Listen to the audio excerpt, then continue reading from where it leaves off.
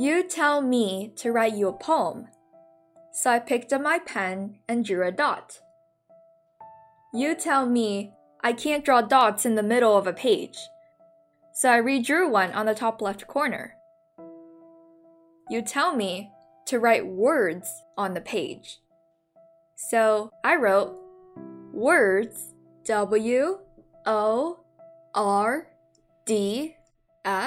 on the page. You tell me by words you meant words like nouns, verbs, and adjectives. So I wrote those things down behind the little black dot. Nouns, verbs, and adjectives. You tell me to stop clowning around, that it wasn't funny and I was letting you down. So I just nodded and tried to find a good noun to put down. I even wrote it in cursive and made it all round.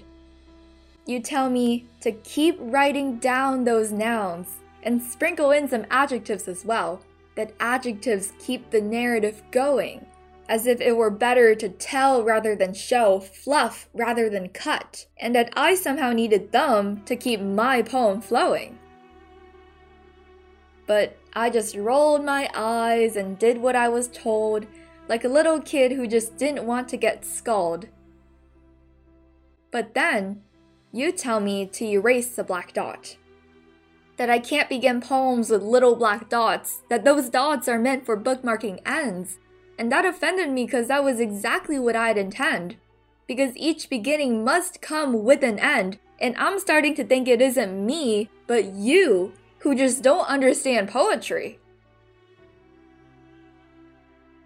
You tell me to stop being so dramatic, that poetry is best written in symmetric little quatrains like mathematicians plugging words into a quadratic so they would fit the rhyme scheme, squeezing each syllable dry so bureaucratically when each vowel and consonant deserve to be treated with respect when there is no equation for poetry.